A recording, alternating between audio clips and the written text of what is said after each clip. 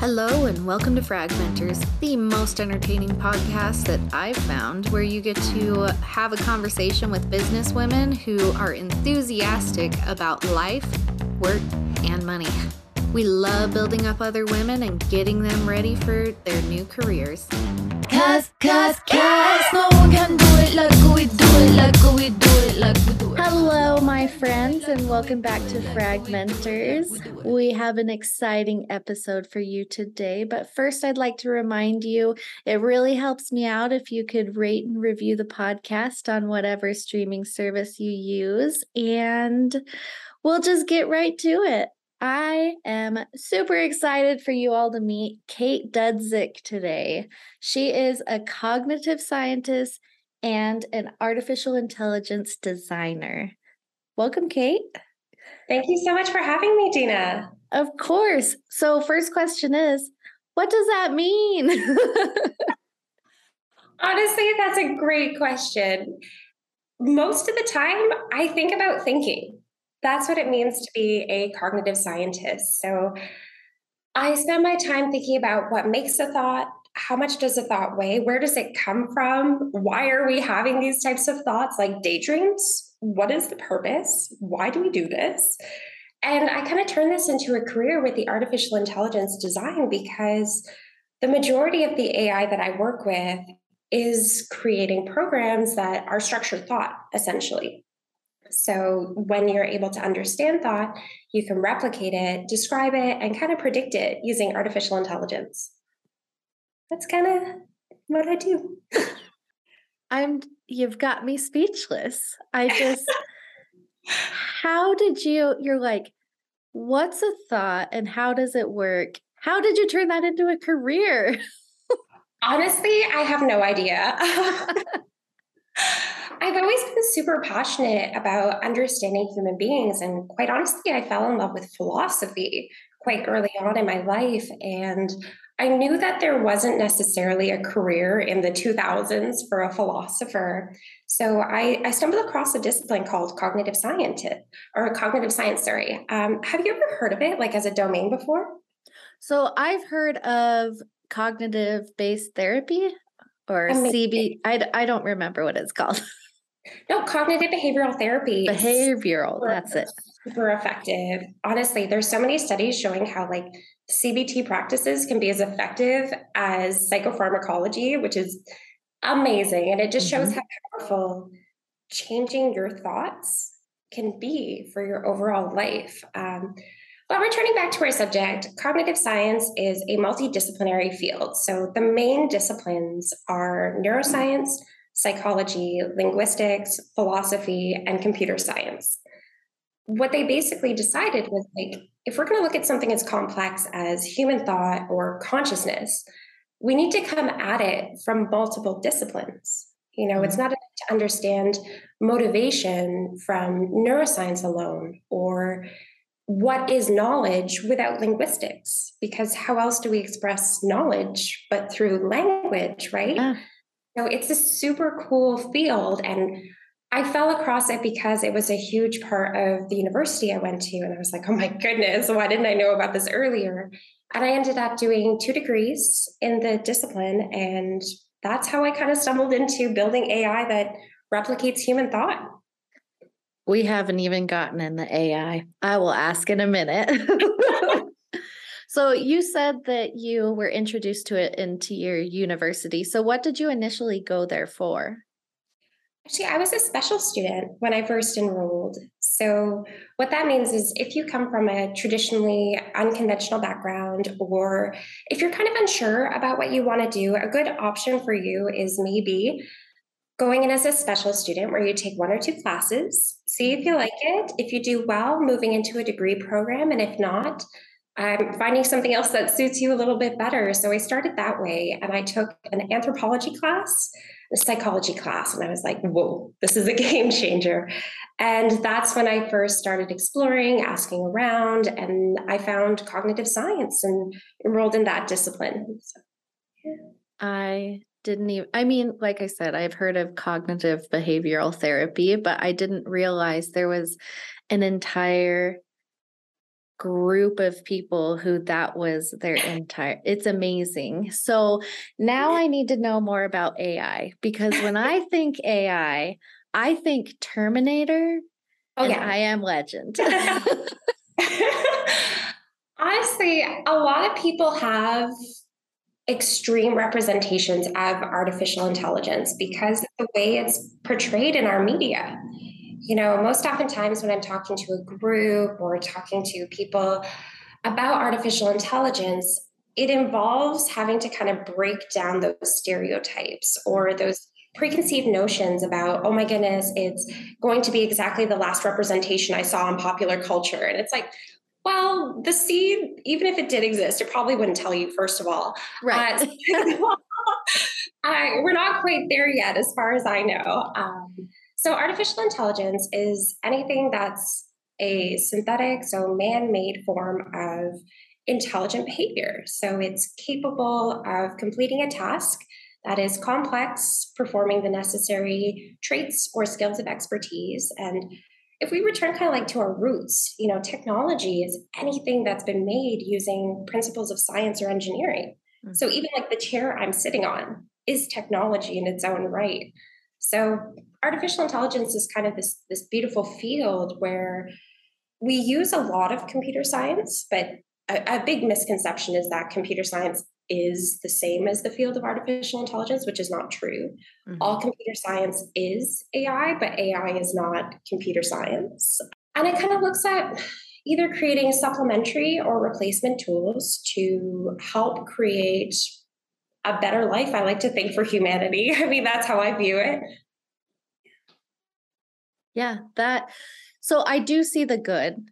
Again, pop culture, because I'm not in the field, but like right now, my husband and I are watching House. And yeah, I love House. Well, I love medical stuff, but it's later in the season, so they're bringing in like robots that are doing the surgeries for them and stuff. And that, I'm assuming, is part of artificial intelligence. Absolutely. Now, that is not the AI that I create, so I'm not going to pretend to be an expert on how robotics work. I can tell you what I know about that is it's all informed by human experts. So, as far as what I understand from the research and different exposures I've had to those types of materials, people who know those types of tasks inside and out so well, who can predict the types of mistakes that would happen, who can predict the types of interruptions that could occur, inform the design at every single stage. And a lot of the times you also get something called mixed initiative design, which is where artificial intelligence is created to work with the person. And there's a person who's most commonly an expert who's there to help guide that AI through its process. So through whatever task it's actually going to do. So I'm not sure which ones you were exposed to, if it was like a person kind of guiding that robot, or if it was like a robot on its own being like, heck yes, I can do this. But either way, there's always that kind of human hand there that's like been through this a million times, seen all the possible outcomes, or at least the majority of them, and is able to say, this is what we can do to make this task a little bit safer or a little bit more accurate or potentially optimize it. Yeah. So what kind of AI are you into? Since you're not into robotics, if you can tell us, what kind of AI do you play with? I love making agents. So agents is like Mr. Smith on the Matrix. Yes, like Mr. Smith. Sometimes I feel like the architect over here. And I love building agents, so artificial intelligence with a sense of autonomy. I want to know if we can build artificial intelligence that has the capability of producing original daydreams or wandering an environment and making mistakes, learning from them, managing interruptions.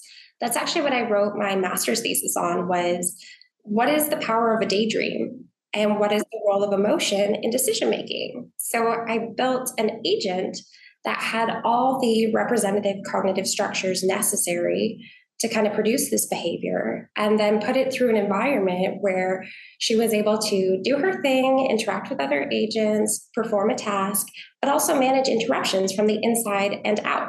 It's like, when you're trying to do something like maybe make a sandwich, and all of a sudden you're just like, oh, that vacation I'm going to go on, and it just pops up in your head, and you're like, oh my goodness, I use like mayonnaise instead of mustard or something, and you make those little, oh goodness. Those moments are exactly what I put into Rachel. So I gave her the ability to have them without dictating when they would happen or what they would look like, just to kind of see if an AI could produce them themselves. That's kind of the stuff that I like to play around with. So. And could blah blah blah? Could she? She could. She's amazing. Oh my gosh, that's so awesome. Yeah, it was really cool. I felt like I was getting to know a tiny human. I was like, you go, girl, you're getting so good at this. And like different runs would go different ways. No two instances of her existence were ever the same, which I think is so cool. It's interesting to see the possibilities beyond just, oh, let's make a system that does math better. Right. Can we watch it feel feelings? Or like you said earlier, CBT, for example, can we design AI to look at exactly what's going on inside the brain when we go through CBT practices? We can look inside those black boxes with AI. It's cool. Yeah, that would. So the theory, I don't know what it's called, the theory, the practice, the whatever of therapy that really helped me skyrocket through my CPTSD was EMDR. And you don't know what that is? No, I don't. Do you want to? Or it's okay if you don't want to. I mean, I don't know what the acronym stands for. I'm real good at saying them, but I don't know what it stands for. But essentially, it is a rewire of the brain. So you take either you take either sound helped me most. So that's what I can speak to. But while you are thinking of like you have this negative feeling, and this is my experience. I'm in IT, so I'm not a therapist. Don't take this stuff to heart. But how it worked for me was I would have this big feeling, whatever it was, and she would walk me through thinking back to like the first time I remember having that feeling. So you kind of go down the timeline of all the times you felt that. And then once you get to either where you can't go past, like it gives you too much anxiety or something, or the first you can actually remember.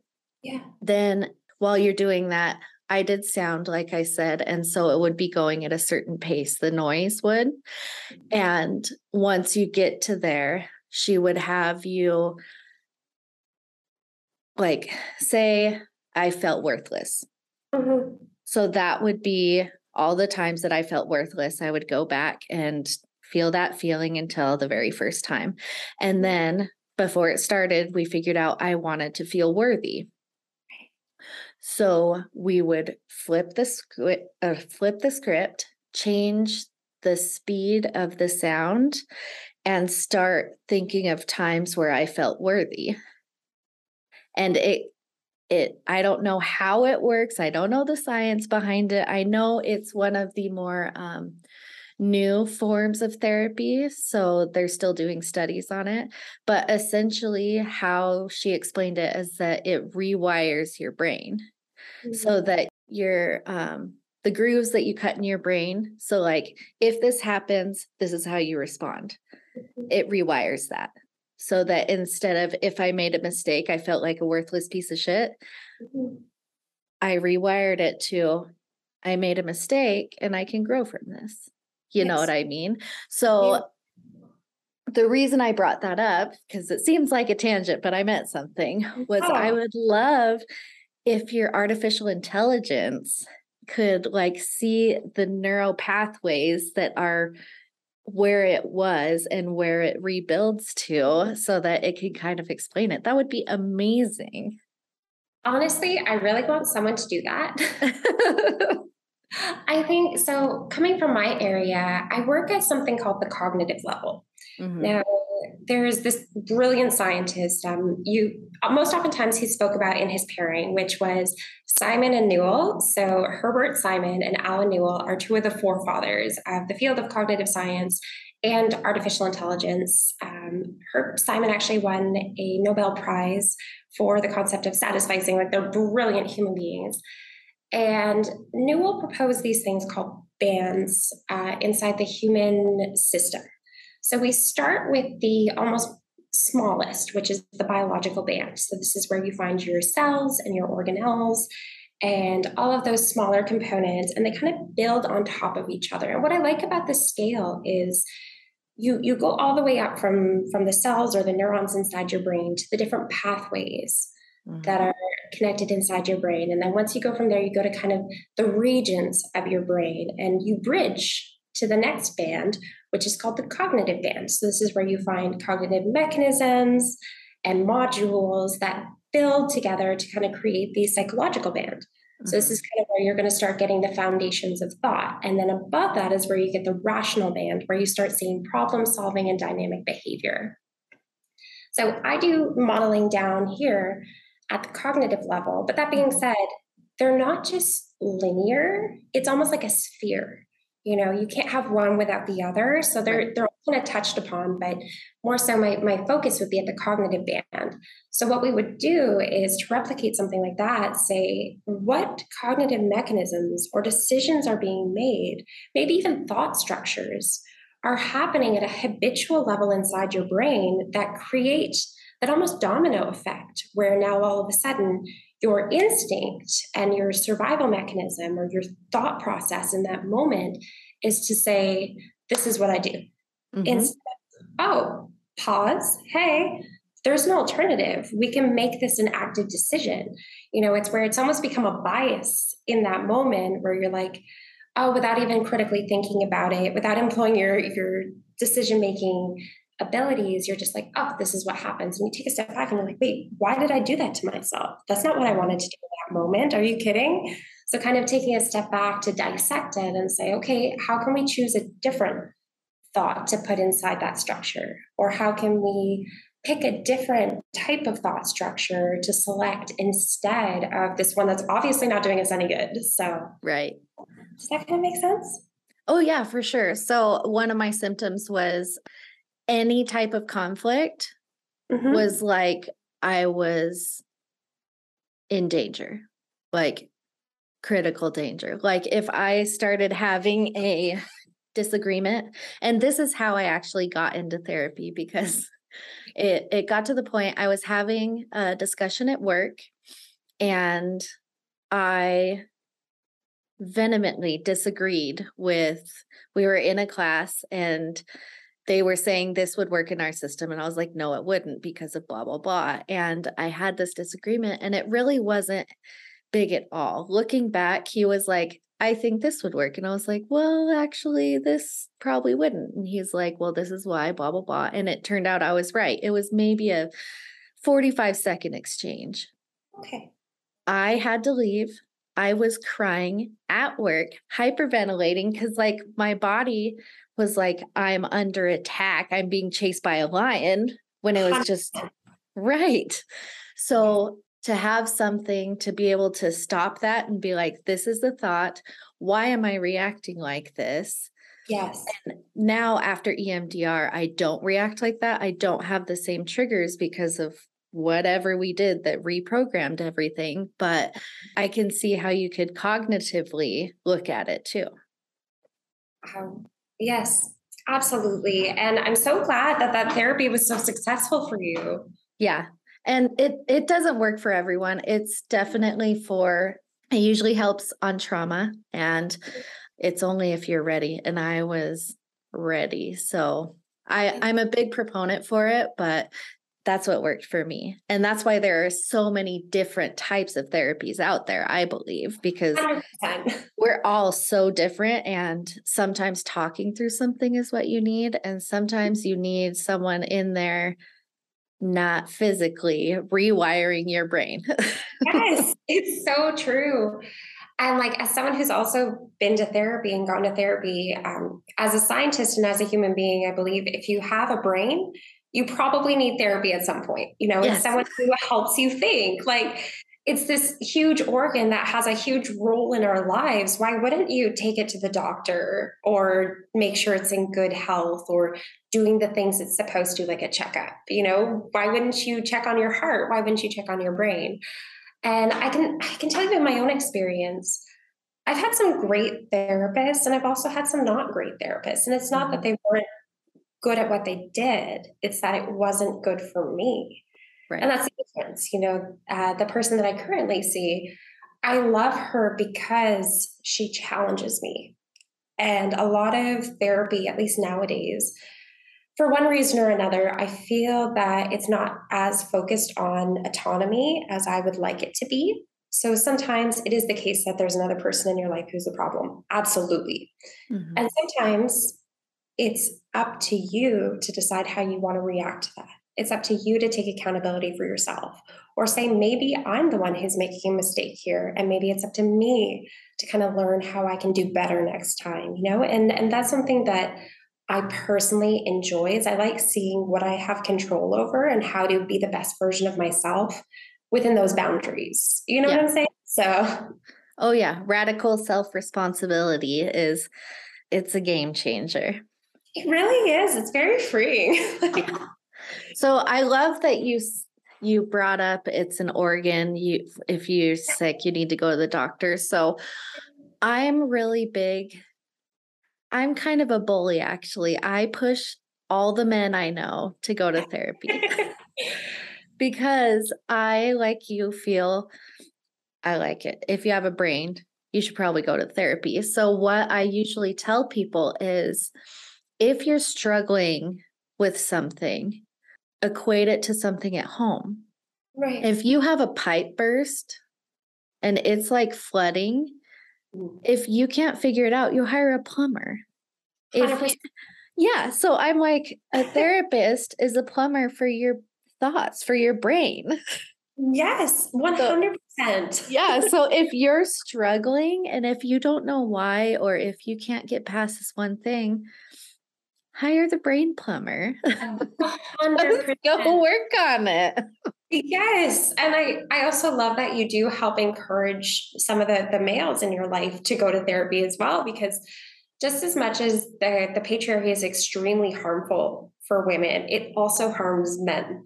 And Yes. this is why sometimes I'm like, why aren't you fighting to disassemble the system? It's restricting and oppressing you just as much, like in different ways, and maybe not just as much, maybe that's the wrong way to say it, but it is effectively harming everybody, especially in the space of emotional expression. Yeah. I'm glad that you're able to help support the people in your life because sometimes you do need that push. Heck Yeah. yes. You may say bully, but maybe you're just the driving force of momentum to help get someone rolling. Hasn't worked. Okay, it has worked. I was gonna say some people have, not everyone though, but that just means they weren't ready for it yet.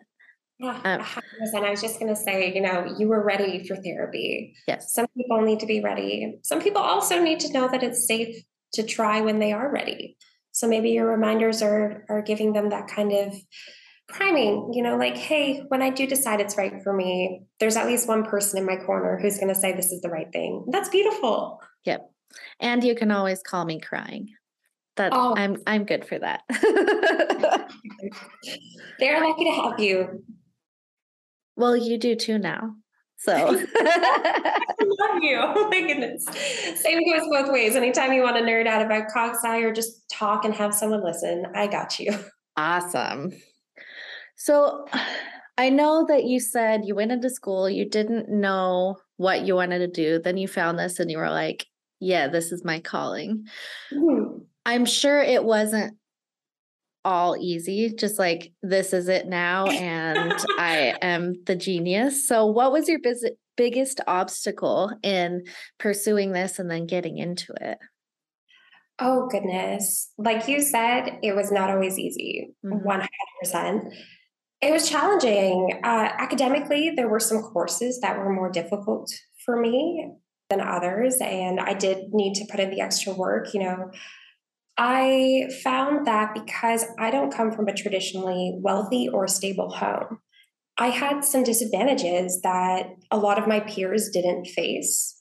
Mhm. When I had to pay rent, I had to decide between toilet paper or Kleenex. I needed to make financial decisions that a lot of my peers had the luxury not to Mhm. in some ways. So I was also working 3 jobs at the time when I was in my undergrad.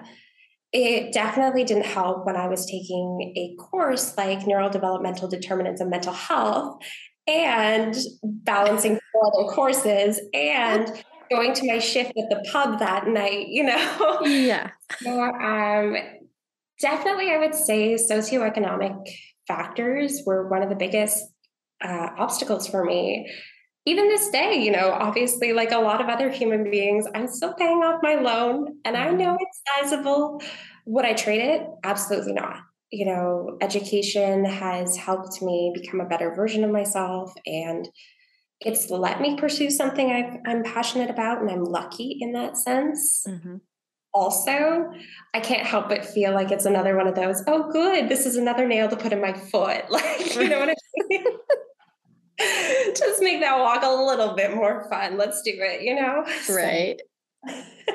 So that was school. Now, after school, did you have any obstacles getting into a seat at the table, or I didn't mean to put it that way, but it's very fitting, or just getting into I don't know where you work, a lab uh, or yeah, no, I've worked in labs and I've worked in more corporate settings, and I think as far as a seat at the table, there are some people who do not want to hear what you have to say from your body.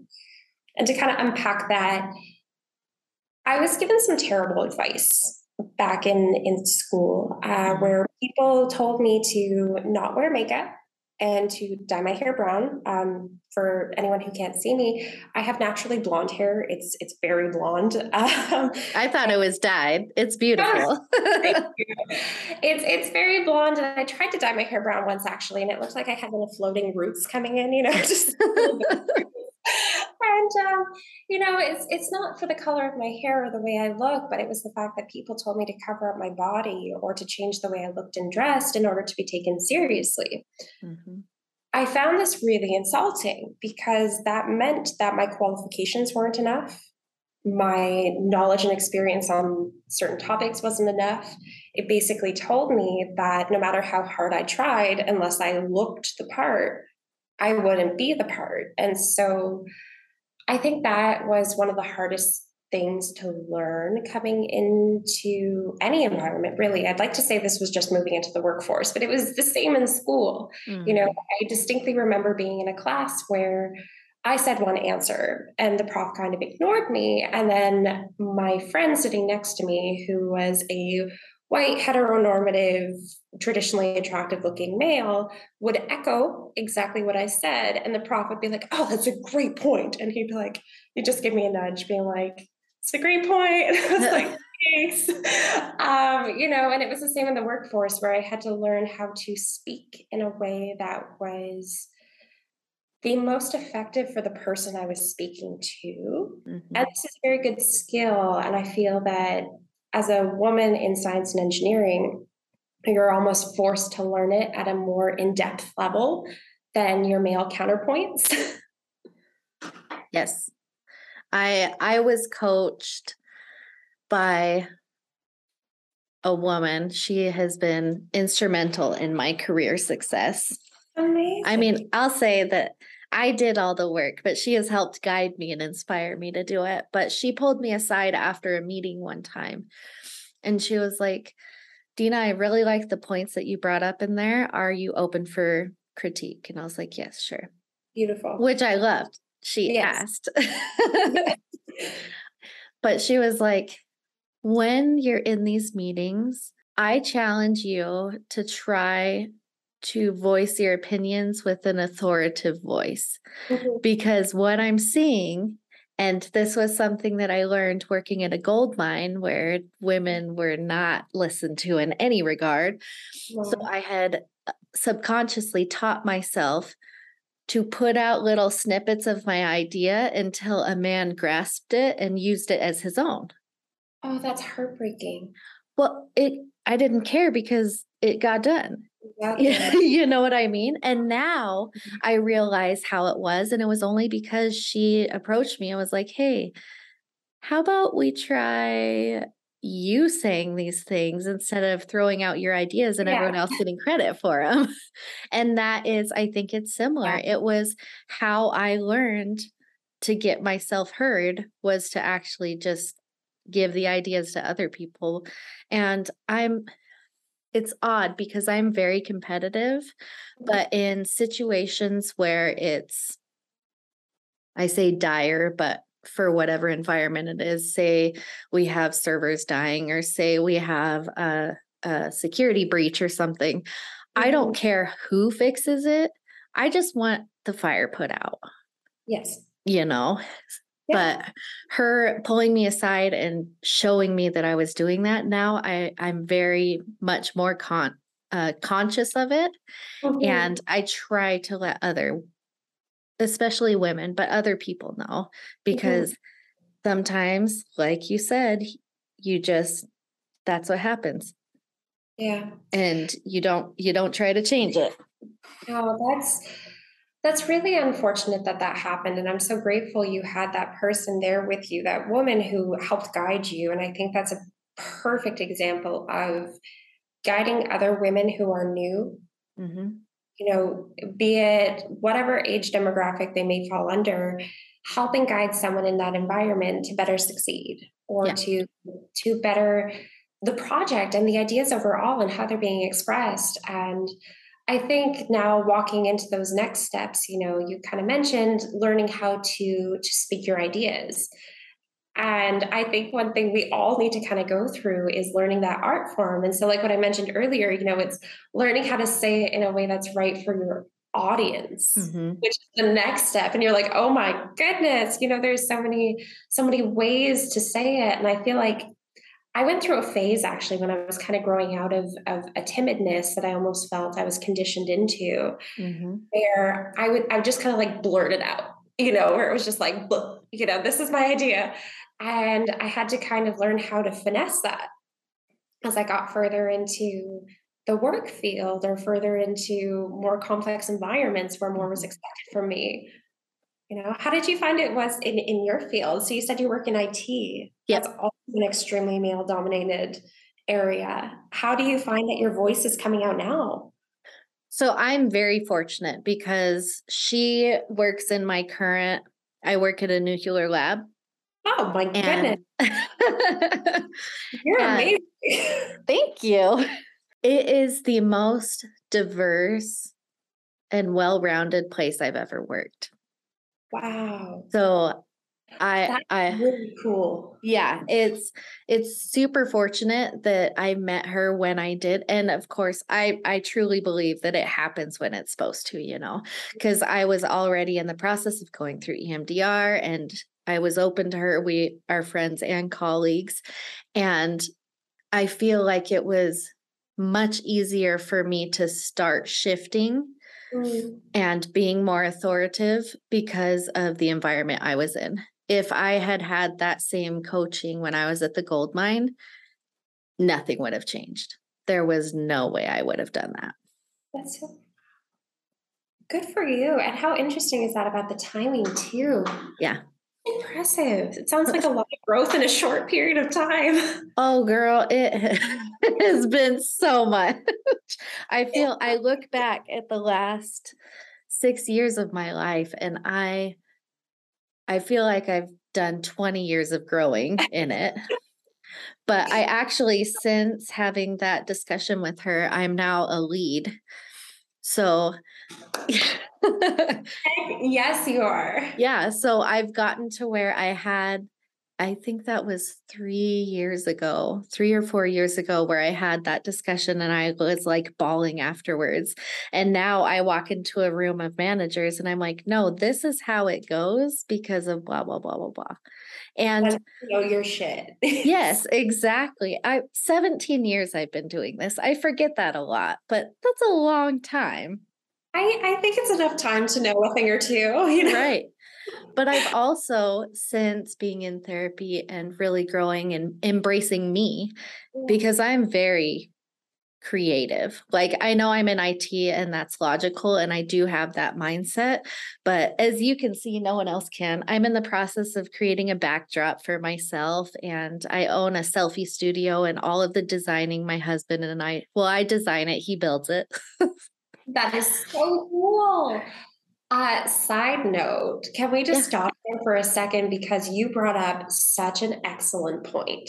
But You do not need to be all logic or all creativity. And what you do for a living doesn't define the entirety of your personality. And I'm yeah. so happy to hear you say that you have all these creative outlets. It's so healthy and beautiful.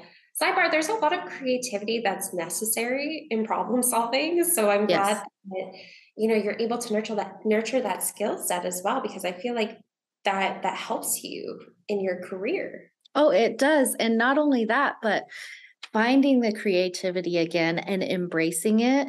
Mm. I we were asked to I can't hold on. We were asked to bring up a potential issue. We were asked to bring up a potential issue to one of our meetings Okay. and describe it in a way that it could go all the way up the ladder. And our ladder can go up to the White House. So, it couldn't be Oh my super goodness. in depth. Yeah. So everyone came in and they're like, this is the risk and these are the issues and blah, blah, blah. Well, I came with a PowerPoint presentation and I was the only one because that's how I best explain things. I have pictures. That way Amazing. there's only a couple words on the screen Mhm. and the pictures help me remember so I can actually present it. Well, Perfect. when I got there, I realized this was like phase 1 and I was like ready for phase 10. So I bring this complete PowerPoint presentation, which I whipped up in probably 30 minutes and was like, oh my gosh, they're going to laugh at me. They loved it. They asked me to send it, and that's what they used for my problem. That's So incredible. yeah, so just embracing all of you, I Yeah. have found is what actually helps you because most people think IT lead in nuclear, you have to be big boss bitch with a blazer and blah blah blah. And I walk in there and I don't know if you can see I have piercings. I I love a red Beautiful. lip. Thank Yes. you. And I walk in there and I'm like, "Hey, look at this really colorful with funny gifs PowerPoint." And it Exactly. actually works. That's so amazing. Ah, I'm so happy for you. And you're absolutely right. I mean, I have about half of my body covered in tattoos. I've And seen little peeks as you lift your arm. oh, yeah, there's lots going on. And it's so important to be your authentic self because you bring so much to the table as you. Mhm. When you find yourself in the right space where you can express your expertise and hit that perfect learning to expression kind of ratio, you will flourish. And I'm so happy to hear that story as well. In sidebar, that sounds like the type of slideshow we teach people how to make, with like limited text on them and the Mhm. perfect pictures, and it sounds like you knocked it out of the park, which is incredible. I found similarly too that staying authentic to myself was such an important part of my career so far, and as well like my learning as I progress and continue as a human being. Because when you live authentically, you open yourself to being vulnerable, which means you can actually learn. You Mhm. know, one of my least favorite pieces of popular culture at the moment is this quote unquote fake it till you make it. Mhm. I think is potentially good advice under very limited circumstances. Like maybe if you need to feign confidence before speaking in front of a large group, maybe that's a good context. Yeah. In a job environment or in like some kind of conference setting, I think it's terrible. Because if you're faking it, then you don't allow yourself the necessary experience to become an expert. You don't teach yourself to ask questions when you don't know, or to push yourself and say, hey, look at this. I've grown X, Y, and Z amounts along the way because you can acknowledge that you started out with limited information or limited understanding. Do you get what I'm saying there? Oh, for sure. Yeah, if you're faking it, you're not open. Exactly. Yes. And living your authentic truth is part of being the best version of yourself, right? How can you be the best version if you're nurturing some fake mask that you put on every day?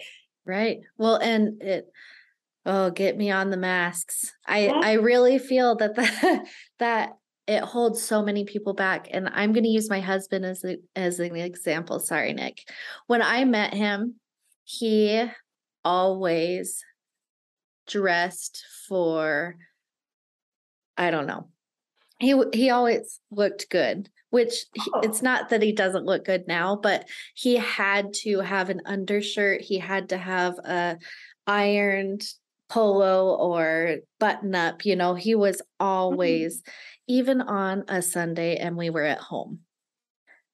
That's So, I mean, very uncomfortable for gaming on the couch. right, exactly. And I mean, we weren't at home. We were just getting to know each other and dating and stuff. But the first time he wore like a funny cat t-shirt Oh, was 2 years into us meeting each other, and he told me, he's like, "This is the first time I've left my house in just a t-shirt with no undershirt since I was, like, a child." wow. And he just had this, it wasn't a persona, it was him, but he just felt like he had to have that mask. He always had to be put together, he always had to have the right answer, blah, blah, blah. And Yes. since being together, I really feel like when you find your people, and I'm not just saying, your partner, but when you find your group of people and you can start throwing those masks in the garbage and catching them on fire, because all they do is just tear you down. But when you start to find yourself, you become happier. It's And so it's true. so good. And I'm sorry that he felt that he needed to wear that armor. Mhm. I think most people can identify with that story, Yeah. and I know you shared it with love, so love to Nick right now. Yes. And you're speaking to someone who gets their lashes done every month. We all have something that gives us that beautiful nails, girl. Yeah. That. And I think the difference is when you stop doing it because you feel like it's making up for something you lack, and when you Yes. start doing it because you feel like it's something that makes you feel more like yourself. Yes. You know, makeup is so common for women. And sometimes now it's becoming a little bit more normalized for some men in some groups. And Mhm. you did bring up the idea of groups kind of helping you gain that confidence, which is also such an important feature. Yep. But so many people, especially women, feel that they're not good enough to leave the house without makeup. And when did it become mandatory to be yourself, if and only if you paint your face every day?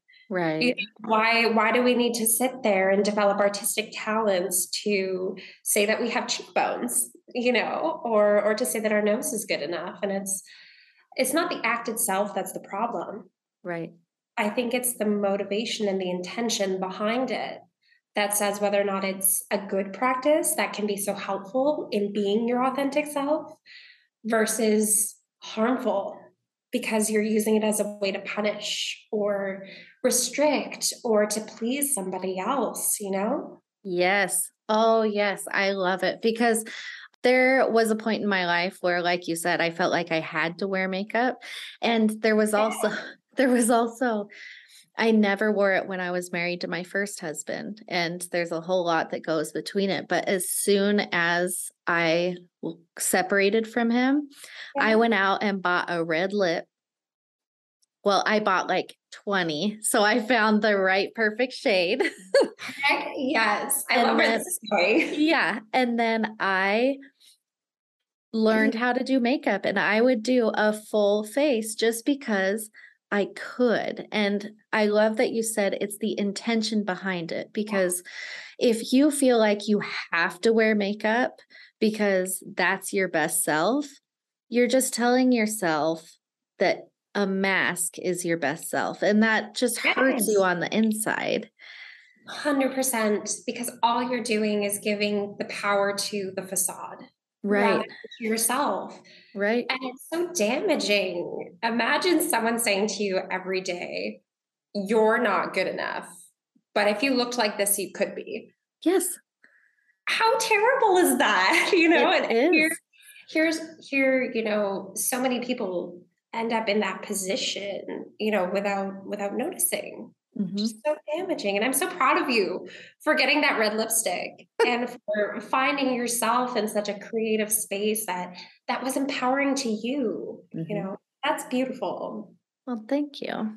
Another thing I'm with another therapist, and this year, beginning of this year, I realized that I had an eating disorder. And it's Mm, because it's not what you think of.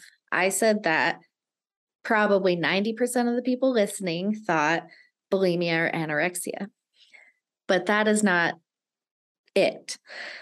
Eating disorders, I've learned, mhm.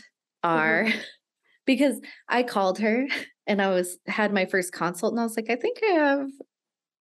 don't think I have an eating disorder, but I have disordered eating. And she's like, Dina, those are literally the same two words, just backwards. If we switch the order, it doesn't change the meaning here. Right. And mine is a binge restrict cycle. Okay. So Yeah. I would punish, you've said that a little bit ago. I would Yeah. punish myself for eating something quote unquote unhealthy or bad for me. And I Yeah. would restrict to the point of like 5 to 700 calories a day for days on end. And then Ah, I'd be starving. So then I'd yeah. have like 4,000 calories and rinse and repeat. Yeah. So last time I talked to her, I asked her about fasting because it's not bad for you when you do it properly and work with someone. And she said, I agree with that. It's about the intent of when you're fasting. And that's what we're looking for, because when we started talking about it, I realized that I'm now I'm going to look it up real quick because I don't want to be a liar and I'm really proud of this. 150 days in a row, I've eaten 3 meals a day. Congratulations, Dina. Thank you. That is so huge. Because before I couldn't remember when I had ever consistently done it. Oh, that's heartbreaking. And the amount of strength it must have taken you over the last little bit. Girl, I cried eating breakfast some days because I was just like that internal struggle. But we were talking about it, and she was like, the difference is the intent behind it. So, what is this Mhm. coming from? What is spurring this? And when I broke it down, it's because I'm gaining weight. Okay. And it's because for the first time in 35 years, Mhm. I've spent 150 days eating consistently 3 meals a day. That's 34 years of eating disorder, that I'm breaking a Yes. cycle. And I can't tell you how much weight I've gained because Nick hid my scale from me because I asked him to, because that's a Okay. trigger that we're not ready for. But Agreed. she was like, once we got down to it, and I realized that it was because I could feel I was gaining weight in my clothes. And she's like, that right there tells me that you're not quite ready for it, Yeah. because that continues the punish cycle. And it's in a different way because you want to do it in a healthy way, but it's still restricting. Yeah. And until the intent behind it is something of health and not punishment, Yeah. we got to get you through it. So 100%. Wow, that is such a journey, and I'm so proud of you, and I'm so happy that you're in a better space than you were before. I know it's not your end goal, but that doesn't mean it's not still something to celebrate. Oh, for sure. I think disproportionately women develop poor relationships with food. It's so hard because we need to eat. Yes. Your mental framework around food is in a bad quote unquote. If you're feeling ill, we talked about our brain being ill sometimes. If you have a sick framework around your relationship with food and you need to ingest it every single day, then it means that there's going to be some torture in your life and some Yeah. shaping, perpetuating those thoughts on a daily basis. It's so difficult. And you're right that fasting can have its benefits. I mean, it's Huberman, Dr. Huberman's lab that I follow on Instagram. He's out of, oh goodness, I want to say Stanford University, who does a lot of research on fasting and how this can be really great for your body in many ways. That being said, it is not meant to be a weapon or a tool used against yourself, you know? Right. And yeah, I'm so happy. And also, sidebar, I don't use a scale. I'm with you on that one. Quite personally, as a very active person, I much prefer the measuring tape if I'm going to use it because muscle weighs so much and you can see so much difference in your body if you choose to begin working on a fitness component of your journey. One thing you might notice is that your weight will fluctuate or maybe not at all. And you look in the mirror and you're like, but I swear there's a difference, you know? And you will be healthier in hopefully in that journey, but it may not reflect that on the scale. So personally, I feel like they're just toxic tools used against us. Yeah. And that's why it's a weapon for me. It's you can self-harm in many other ways that do not inflict physical damage. And that was one. And in this, like I said, I cried eating breakfast. And it was because I was telling myself, you need to eat this. But then the shame person was like, you fat ass, don't do it, blah, blah, blah, working through that. Same thing happened with the scale. The first month or two, it was hidden. I was crying because I couldn't weigh myself. And I asked Nick, I was like, babe, tears in my eyes, can you get me the scale? And he was like, honey, I can if you really want it, but do you want it? And then I'm like, no, I don't. He is so freaking patient. He's just like, okay, that's fine, and hugs me and doesn't. I love that he is such a supportive partner to you in your journey. That's so necessary. Yes. Oh, love, love, love healthy relationships. Yeah. And you know what? You're not alone. I guarantee that there are people out here listening to this, and myself included. I say that I'm a fit and active person. There have been times when I've used exercise against myself. For me, I call it running for sanity. That's what I do is I run distances to maintain my mental health. Yes. And it's a huge part of my structure and habit to making sure that I deal with stress in a healthy way, that I manage anxious thoughts and feelings. So, and also any depressive feelings that I may be feeling, because all of those are part of the human experience, right? Like, it's not like, you're broken because sometimes you might feel anxious about something in your life. Sometimes it's healthy, even. Yeah. So balancing that has been through exercise. There will be times, though, where I'll notice I'll have these intrusive thoughts kind of pop up where it's like, of course you need to run. Have you seen the way your tummy folds over these shorts? And I'm like, that is not helpful. That's not going to push me through a diaphragm cramp, like it's remnants of conditioning. And bless, my mom did her best, but she was also a product of her upbringing and conditioning in a different era as well. And some things that were said to me as a child in the form of encouragement actually turned out to be quite damaging, So I hear those things sometimes and I'm like, oh, okay, no. Why are we really out here? Okay, bring it back to center. Who am I? What do I need from this experience?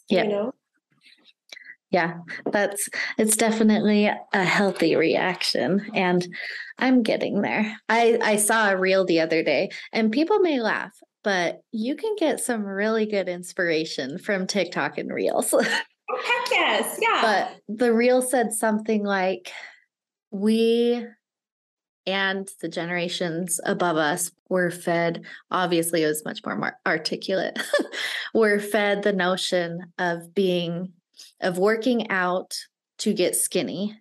And we need to change the narrative to work out for our mental health and physical health. Can't say that enough. Yep. Can't say it enough. It's so important. And I feel we're getting there. I really think that our generation and the next one are making big strides on this earth. Honestly, actually, it's so funny. I was talking to my boyfriend the other day who recently started getting into running Mhm. about fitness culture. And he compared it to an anime he had been watching where the main character was looking through clubs and there was the psychic club and the fitness bro club. And it flipped the script on the fitness bros where the main character ended up joining the fitness club because everyone was like, you may not be super strong right now, but if you keep at it, you will become a stronger version of yourself. And it was just such a funny and lighthearted and beautiful example of how, quite honestly, in my experience lately, I find most people I'm surrounded with in the fitness community have a more positive mindset. They're Mhm. people who have said, I am here for my personal reasons, you're here for yours. Let's encourage each other. Because, I like to think most of the days of bullying are becoming behind us in that space, and we're making a safer space. Also, there's a lot of people like myself, who may have gone through days where they were less unhealthy, who are in the fitness space. And there's a lot of us who are now creating a higher density and population of we're here because maybe we used to look a way that didn't make us feel like ourselves, or Mhm. we used to feel a way that didn't feel right for us. And we found education and fitness as a way of becoming more authentic, and stronger, right? Yep. Yes, I'm here. I'm just I love the way that you think, and I can tell that's why you are like a modern day philosopher. I love it because everything's a little bit deeper, and it's You good honor me. conversation. Oh, that is the best compliment I think I've ever received. Honestly, childhood dream accomplished. Like just Nice.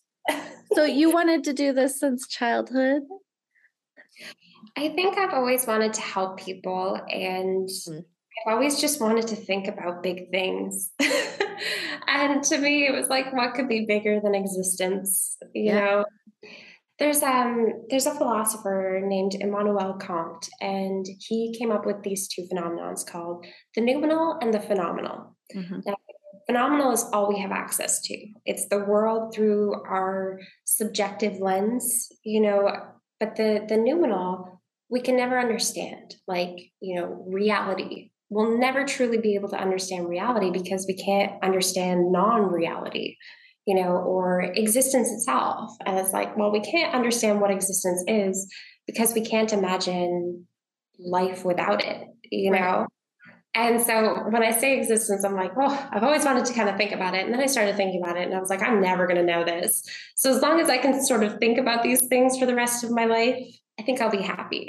So, So I have to bring up Mark Zuckerberg was on Joe Rogan yesterday. oh, I think it okay. was yesterday. Yeah. And they were talking about because he's right now all into the metaverse and virtual reality. And then they talked a lot about altered reality. I think Okay. that's what AR is. And yes, It stands for augmented reality. thank you. Thank you. Very Augmented reality. But they were talking about it, and Joe kept saying in the real world. Mhm. And Mark finally was like, I know you keep saying in the real world is physical world, but I'm working towards something about the virtual world is real. Yes. because it's right there, especially working with augmented reality, because they're working towards seeing the virtual inside the physical or experiencing the feel of virtual things physically. And Yes. so having that, you talking about the existence and non-existence, it registered of his comparison with reality. Yeah. Reality can be virtual as well as physical, and that really opened up my, what the fuck meter. Honestly, I can see why it does. And I will tell you, I go a step further than Yeah. Mark on this subject. And quite honestly, I argue that we already live in a reality that exists between the virtual world and the physical world. Mhm. When you engage with content online, it is the case that sometimes your brain does not know the difference between a conversation had between two people across countries over a computer versus a conversation that you have on the phone versus a conversation that you have without being able to see the person versus someone in your room. You know, if you're looking at their picture on the screen, we're starting to have such close representations of this external stimuli. So anything found in your environment outside of your body that kind of looks the same to your brain. So it Yeah. really is the case that the you online is you Mhm. as much as the you in your physical universe. It's just as important to protect and nurture your relationships with what you're exposed to online, with the people you engage with the types of content, or even manage those ads because they impact you just as much as seeing, you know, billboards on a highway or magazines in front of you as you flip through. It's the same difference to your brain. It's not that we're getting to a reality where it's going to be both. It's already there, you know?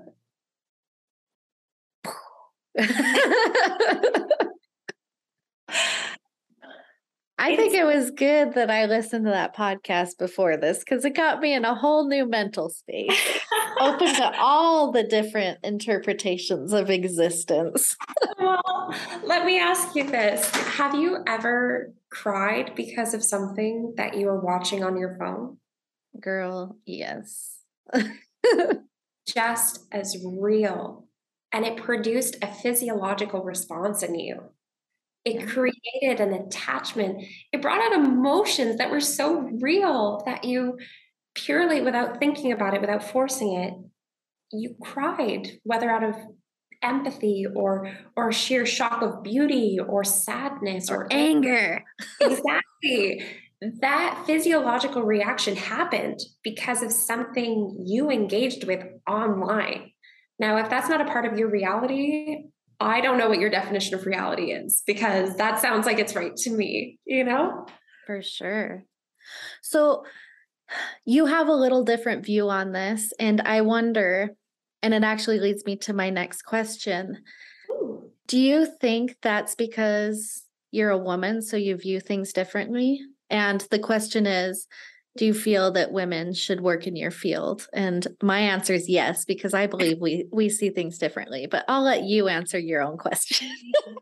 Oh, 100%. I mean, there's so many professional and personal reasons why I think there should be more women in my field. And I mean, professionally, to your point, women oftentimes do see things differently. And by women, I mean whether or not it's a biological and correlated gender expression, or if you identify as a woman and potentially were not born into a woman's body, whatever your state and relationship with your gender identity is, there is a component of that lens as an identified woman that does open you to seeing the world in a different way than males. Now, I'm in sciences and engineering, which has traditionally and currently been completely dominated by males, Mhm. which means that a lot of the methodological approaches are male oriented, the language is used, the problems being solved, and the ways that they're being solved are tailored to a male way of thinking or a male way of problem solving, which doesn't always mean that it's the best approach. And more importantly, it doesn't mean that it's actually solving the problem. It could just be solving one facet of it. So in that way, I feel if you identify as a woman, your voice and your experience is 100% needed in a field where we literally build innovations to help people. To help the human race. Right? And then personally, whenever I'm in doubt, I like to remind myself of the history of women in sciences and engineering. Mm-hmm. The women who silently or loudly fought, who lived without being able to achieve their dream, who died for our right to education, in our privileged environment, and knowing that there are still places in this world in 2022 where women do not have access to education through misogyny and sexism and abuse and oppression from fragile human beings who thrive off of that type of mistreatment of individuals, and knowing that we're lucky enough to be able to have the opportunity to pursue a dream in our culture, even if it was hard, like I said, financially, it hasn't always been easy for me to be able to go to school, but I still had the option. I didn't choose this body, but I have the opportunity to try. And I think if you're questioning whether or not to go into sciences and engineering because you're a girl, or maybe you won't be good at it, or men are just better at math, I want you to take in. Sorry. Exactly. Fuck that. You said it. Because those are lies that have been told to you by human beings who are fragile enough to profit off of suffering and oppression of a gender, which should never be a reason to not try something or do something. So do it scared, do it anyways, I love that. And I have to bring up, so Nick and I were talking last night about, sorry, this is the Nick show apparently. Okay, he's welcome anytime too. All voices. We were talking about how the human species, from what he and I know, because we are not biologists and we don't study animals, humans are the only species that make the women weaker, where women don't run the show. That's interesting. Right? Huh.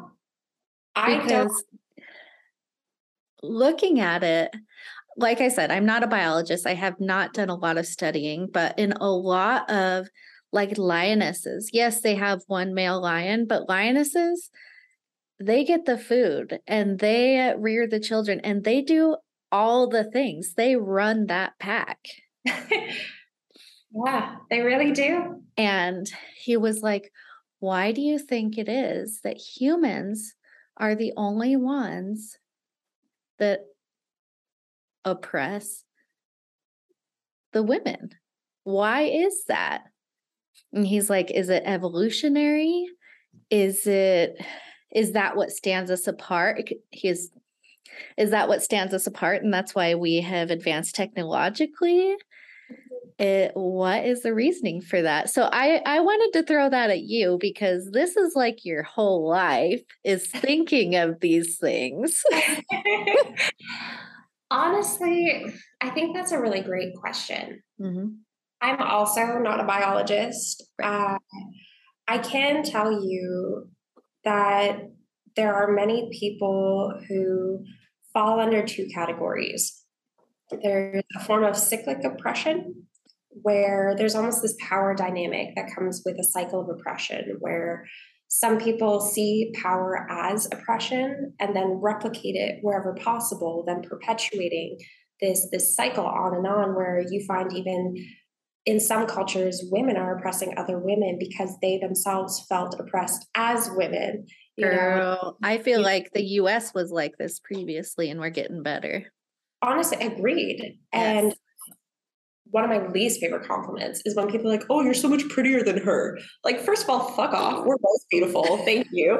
And so there's this cycle of oppression that oftentimes can occur and be perpetuated through different types of cultural norms or societal norms. And I also feel that currently, and I know you can think of the examples that I'm kind of leaning towards here, there are many people who continue to profit off of the oppression. And they're under a misguided misconception that someone needs to lose for them to win. Yes. I feel like this mindset is poisonous. It's stopping so many people from growing in so many ways, even the people who are oppressing others. Yes. What do they know?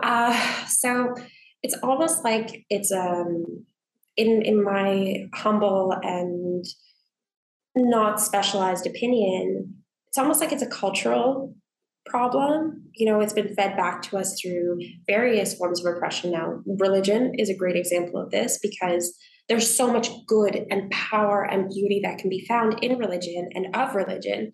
Yet it's so oftentimes used as a tool to oppress and abuse and to continue that cycle of oppression. Yep. To hurt other human beings, most oftentimes females in those religious circles, to teach them dogmatic principles of, you must sacrifice X amount in order to be worthy of me, and I get to decide what's worthy. It's abuse. Right. Straight up textbook, Yes. So that may be why. I don't think it's a biological thing because, quite honestly, from what I've learned in science, we would benefit most as a species if we stopped focusing on so much of our differences and started focusing on how we could supplement each other's growth. Yes. There's so many things that women uniquely bring to the table, which is incredible. Human beings who identify as women most oftentimes carry traits that you do not find in people who identify as males. And same goes vice versa. There's so much that males can bring to the table. And we've praised your husband so much this time, which has been beautiful because, he's a male who brings so much value to the experience. What if we sat back instead of saying, why are men better or why are women better? And we were just like, hey, team, let's just be a team. Yeah. Let's work together. You feel that you need some help here, let's help out here. I need some help here, let's help out here. Yeah. I think that's really what's holding us back is this comparative game. I agree. And I have been criticized because I only interview women in male-dominated fields. And it is not because I believe women should, because they're women, be in these fields. I believe that a diverse voice needs to be in every field.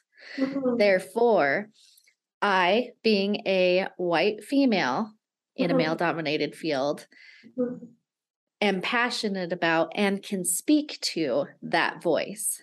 100%. And I feel that being able to let other women have this discussion will empower so that one day I don't need this podcast. My goal is to work myself out of the job, So Dina, you don't need to be everything. I can't. And those criticisms are founded on this misconception that you can somehow be everyone or everything. You said it yourself, you are creating a space for a specific voice to be heard, which is important. And there are other people in this world who can create more spaces, gain inspiration from that. You do not need to be everyone. And by championing this space and creating a safe haven for women to share their experience working in a male-dominated field, you enable us to have that platform, and hopefully inspire more people to, hey, if you want to interview males working in female-dominated fields, host that podcast. That sounds amazing. Let's talk about it, very cool. But that doesn't need to be you, Dina. And I think it's unfair for people to expect you to be everything all the time and do it all perfectly without sacrificing any of your mental health, well-being, family, work, blah, blah, blah, blah, blah. Right. Other things that women are supposed to sacrifice for others, Yeah. Well, and that I'm good now because I've had lots of therapy. So I recognize that. And that's all I tell them. I'm like, I am white woman. I have the opportunity to speak out more than other people in demographics. Therefore, I'm using my voice. And the more that we're out there, the more it's easily seen, or the more it's going to be easily heard from other voices too. 100%. So there's a whole lot going in between it. Absolutely. Another thing I wanted to bring up was you said something about if we would stop comparing, it would be to the betterment of our whole society, including those who are oppressing. Yes.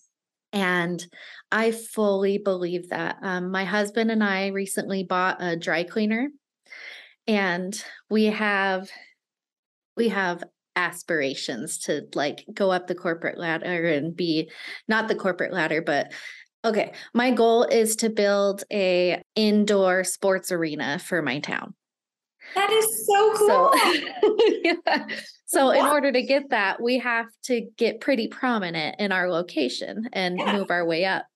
100%. And one of our goals is to demonstrate how to change the corporate structure from the inside. Because when you're an employee, you can say, if you do this, life will be better, but nobody knows because that's not how it's done.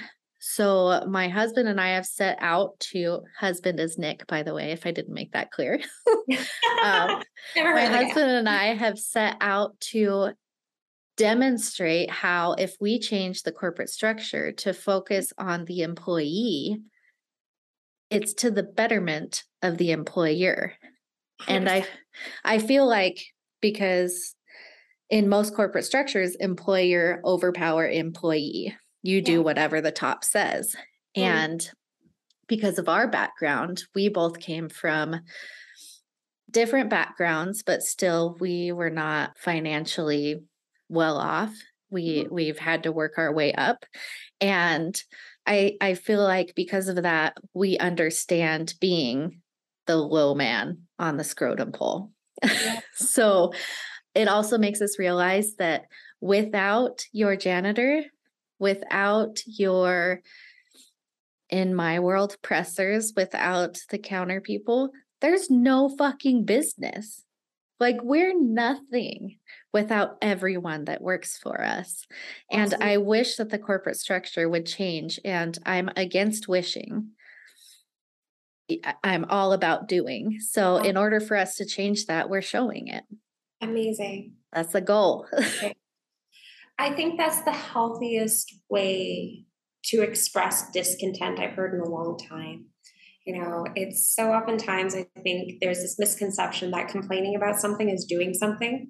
And it's untrue. I love that you're putting your money literally where your mouth is, literally. Yeah. That's such a beautiful, beautiful thing to do. And I think it's the same with the podcast. It's the same with the dry cleaner. And even in my own sense, I don't know if I've mentioned this yet to you, but I'm actually writing a book, a nonfiction book.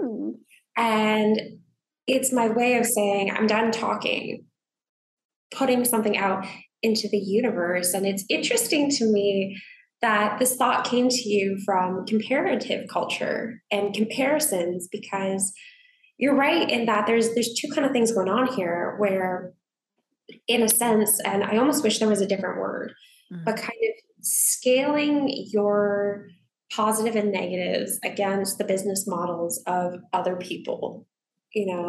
Trying to not say comparing because I don't want to give two definitions and make it all confusing. Right. But, scaling in that way has enabled you to see, okay, what works, what doesn't, what am I aligned with, business-wise, ethically, how would I like this to go? And you're able to see what is successful, what is not successful. And I think when we do this as humans, the important component here is to do it without shaming as well. If you're talking about how another person is choosing to go about their way of doing things. It's, well, I may not agree with the way that they do X, Y, and Z. And if it works for them and it's not harming anybody else, then that's okay too. It's a different way.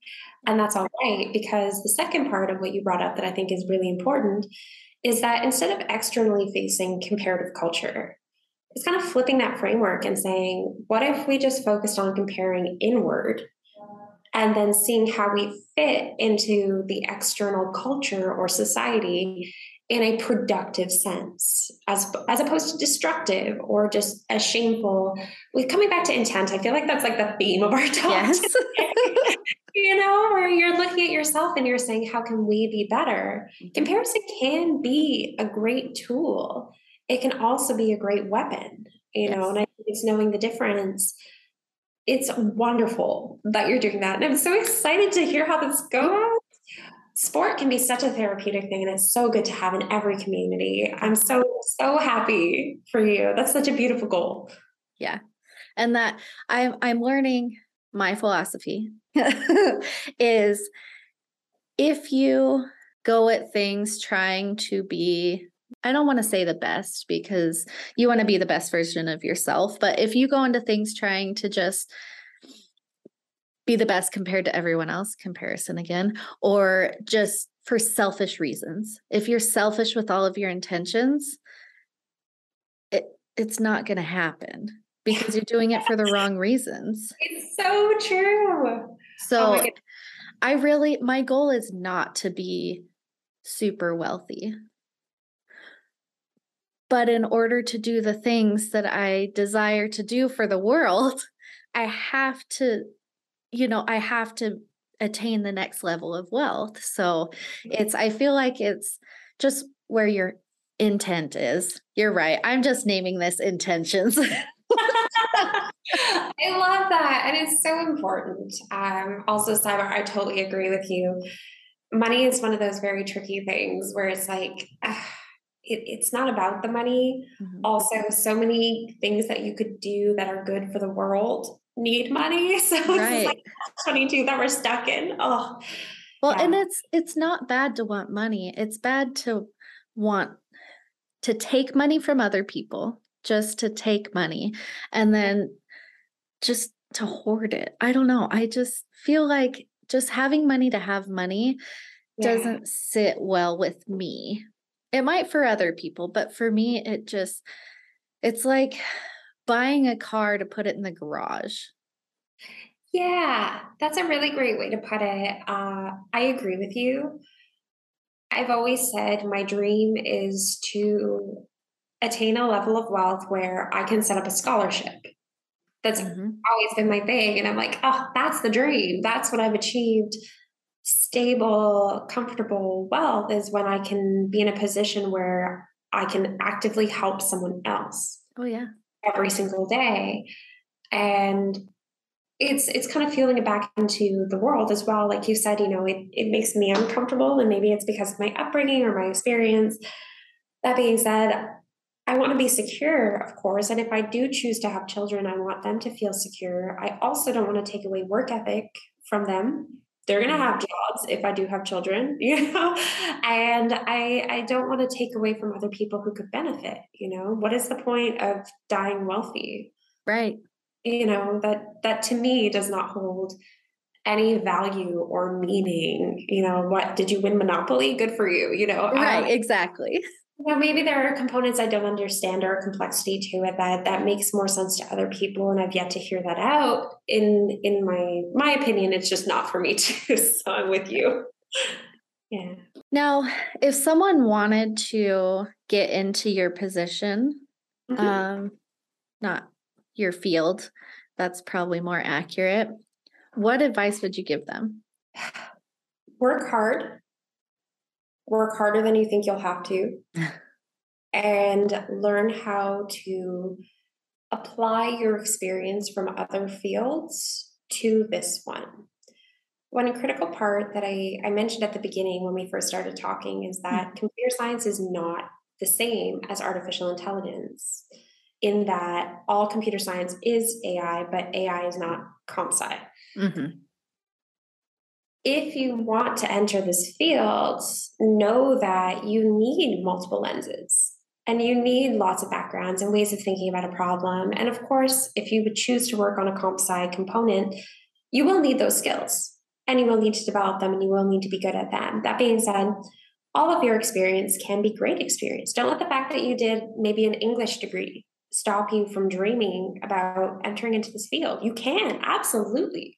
There's lots of courses that you can take or ways that you can start getting your toes dipped in the water, don't let a non-conventional background stop you from considering this because all of those things are necessary. English, for example, is important in writing how AI engages with human beings.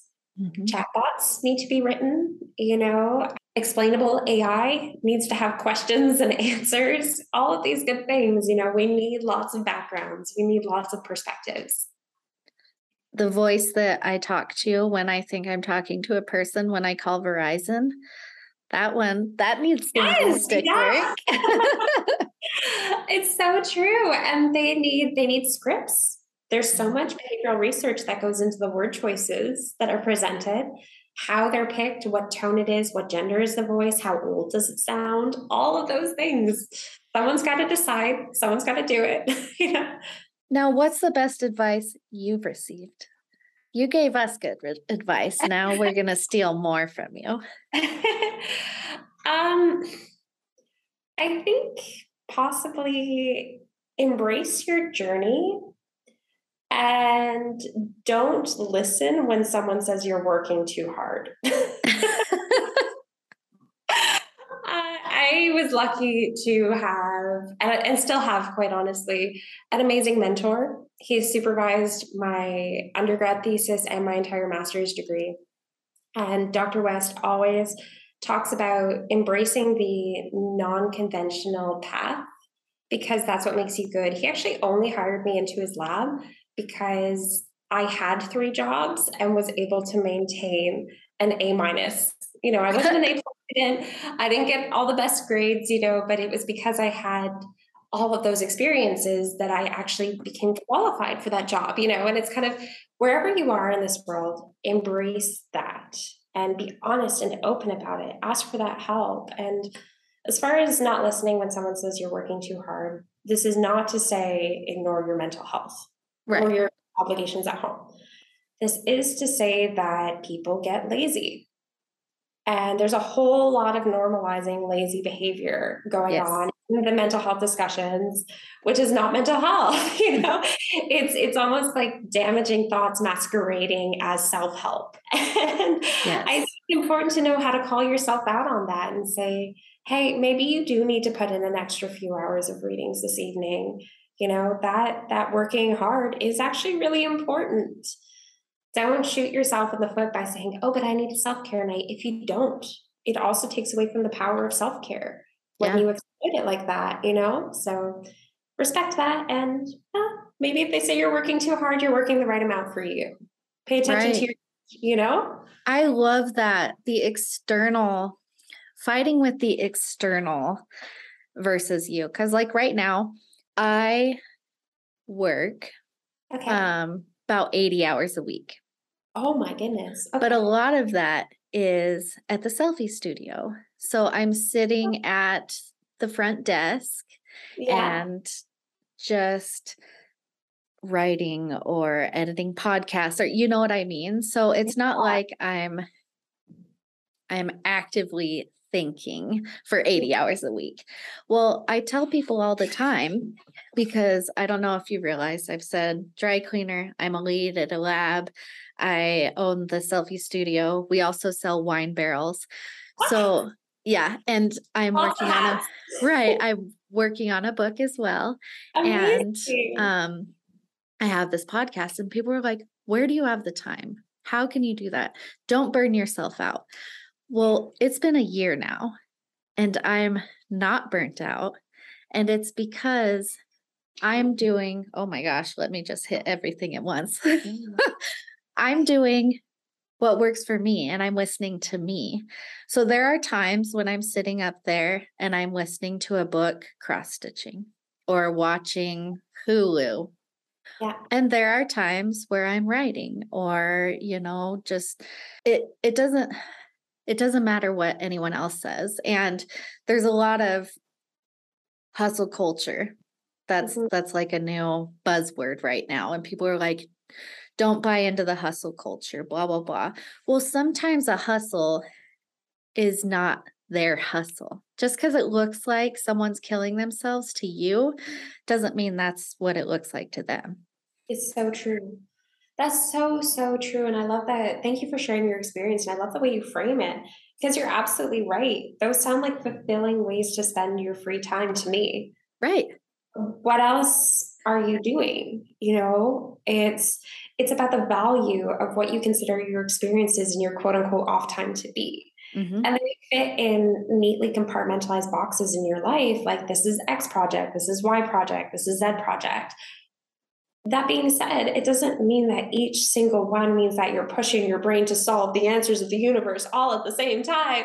You Right. know, you're fulfilling dreams, you're being creative, you have a life and hobbies and goals to work towards. When we were children, many of us engaged with lots of activities through school or community programs and had a sport after class, and it was just normal. So Right. why is it not normal for you now as an adult to have something you dedicate yourself towards each week, Mondays, Wednesdays, and Fridays, or, every single day? Why is that not something that's healthy? And I think it's Right. because you're right. A lot of people infer that their experience or their opinion is the way it must be. And Yes. that's true. Just listening or asking you, hey, what does that look like to you? Do you feel fulfilled or relaxed when you're at the selfie studio? And it sounds like you do. It Yeah. sounds painful. Of course, there's always stressful times. Right. That's just life. Everything good has a spectrum of experience, or that as well. Everything has a spectrum of experience. Yes. That's really beautiful. It sounds healthy, and that's exactly what I'm talking about. Is maybe you're not working quote unquote too hard. You're working the right amount for you. Yeah. Well, and I just know what I would be doing at home because I did it for 34 years, 33 Yes. years. Yeah. I would be watching TV or like I don't drink alcohol anymore. Mhm. I mean, I do on very rare occasions, but Sure. sometimes I would get bored and have a glass of wine and I would be groggy the next day. And that's just me. But now I'm at work, so I'm not drinking at work, and then I go home and I feel rested and it works better for me. So Amazing. it's, yeah, it's the judging is you have to really know yourself. Just It's like, just know you. It's so true. It's so true. And yeah, once you know yourself and what you want from yourself and your life, then that honesty kind of gives you the motivation Yeah, to the right activities for you. for sure. So you said you run and you I said do. you're writing and you said you work, but what do Yeah. you do for fun? I would consider my writing to be fun and running to be fun most of the time, except for when I'm cramping. Right. I'm also very creative. I love to paint. I love to spend time with my friends, try new foods. I play a lot of video games as well. So, Nice. yeah, typical nerd over here. So, What kind of games? I love RPG style games, open world mostly. My favorite game at the moment is Assassin's Creed Odyssey. I've played through the Mass Effect games like so many times. I'm so stoked for the new one whenever it comes out. Uh-huh. Dragon Age as well. I love the Dungeons and Dragons twist on the video game RPG. So those kinds of Have you games. played Diablo 3? I have not. Is it worth it? Girl, Oh, oh yeah. my gosh. Okay. That is mine. I'm not good at first person shooters and it's not my desire to get good at them, so I just don't do them. Understood. Yeah. But Diablo 3 is RPG and it gets after the story is open world. You Oh, don't have to do the like be super accurate when you're aiming at people to murder them. So so it gives it's you more that fulfilling for yeah. me. Oh, awesome. But How yeah, much do you play games? uh Nerd. I actually, my mom would never allow video games growing up, so I very rarely got to play them, only when I was at like the babysitter or a friend's house. Okay. And so when I moved out, I got video games. And when you go in my house, I have an NES, I have a Super, I have all of the retro gaming systems. Love Because that. That's like Mario, gold right there. it's what? It's like nerd gold right there. Yes, it's like my jam is Mario. But yeah, then I don't play a lot of more modern games, but yeah, Diablo 3 it's like so good. I will just zone out for hours. It's the best.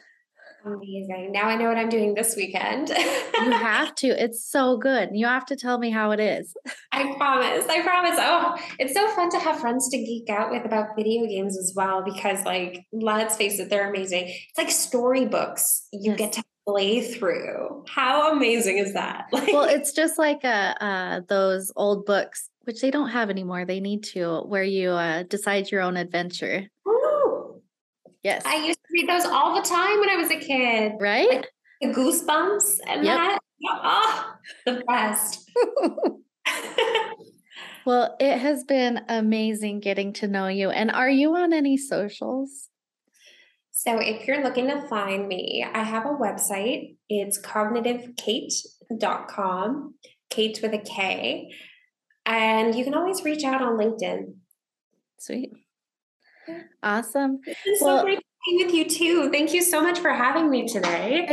this has been the best. I appreciate you so much, and I will let you know when this comes out.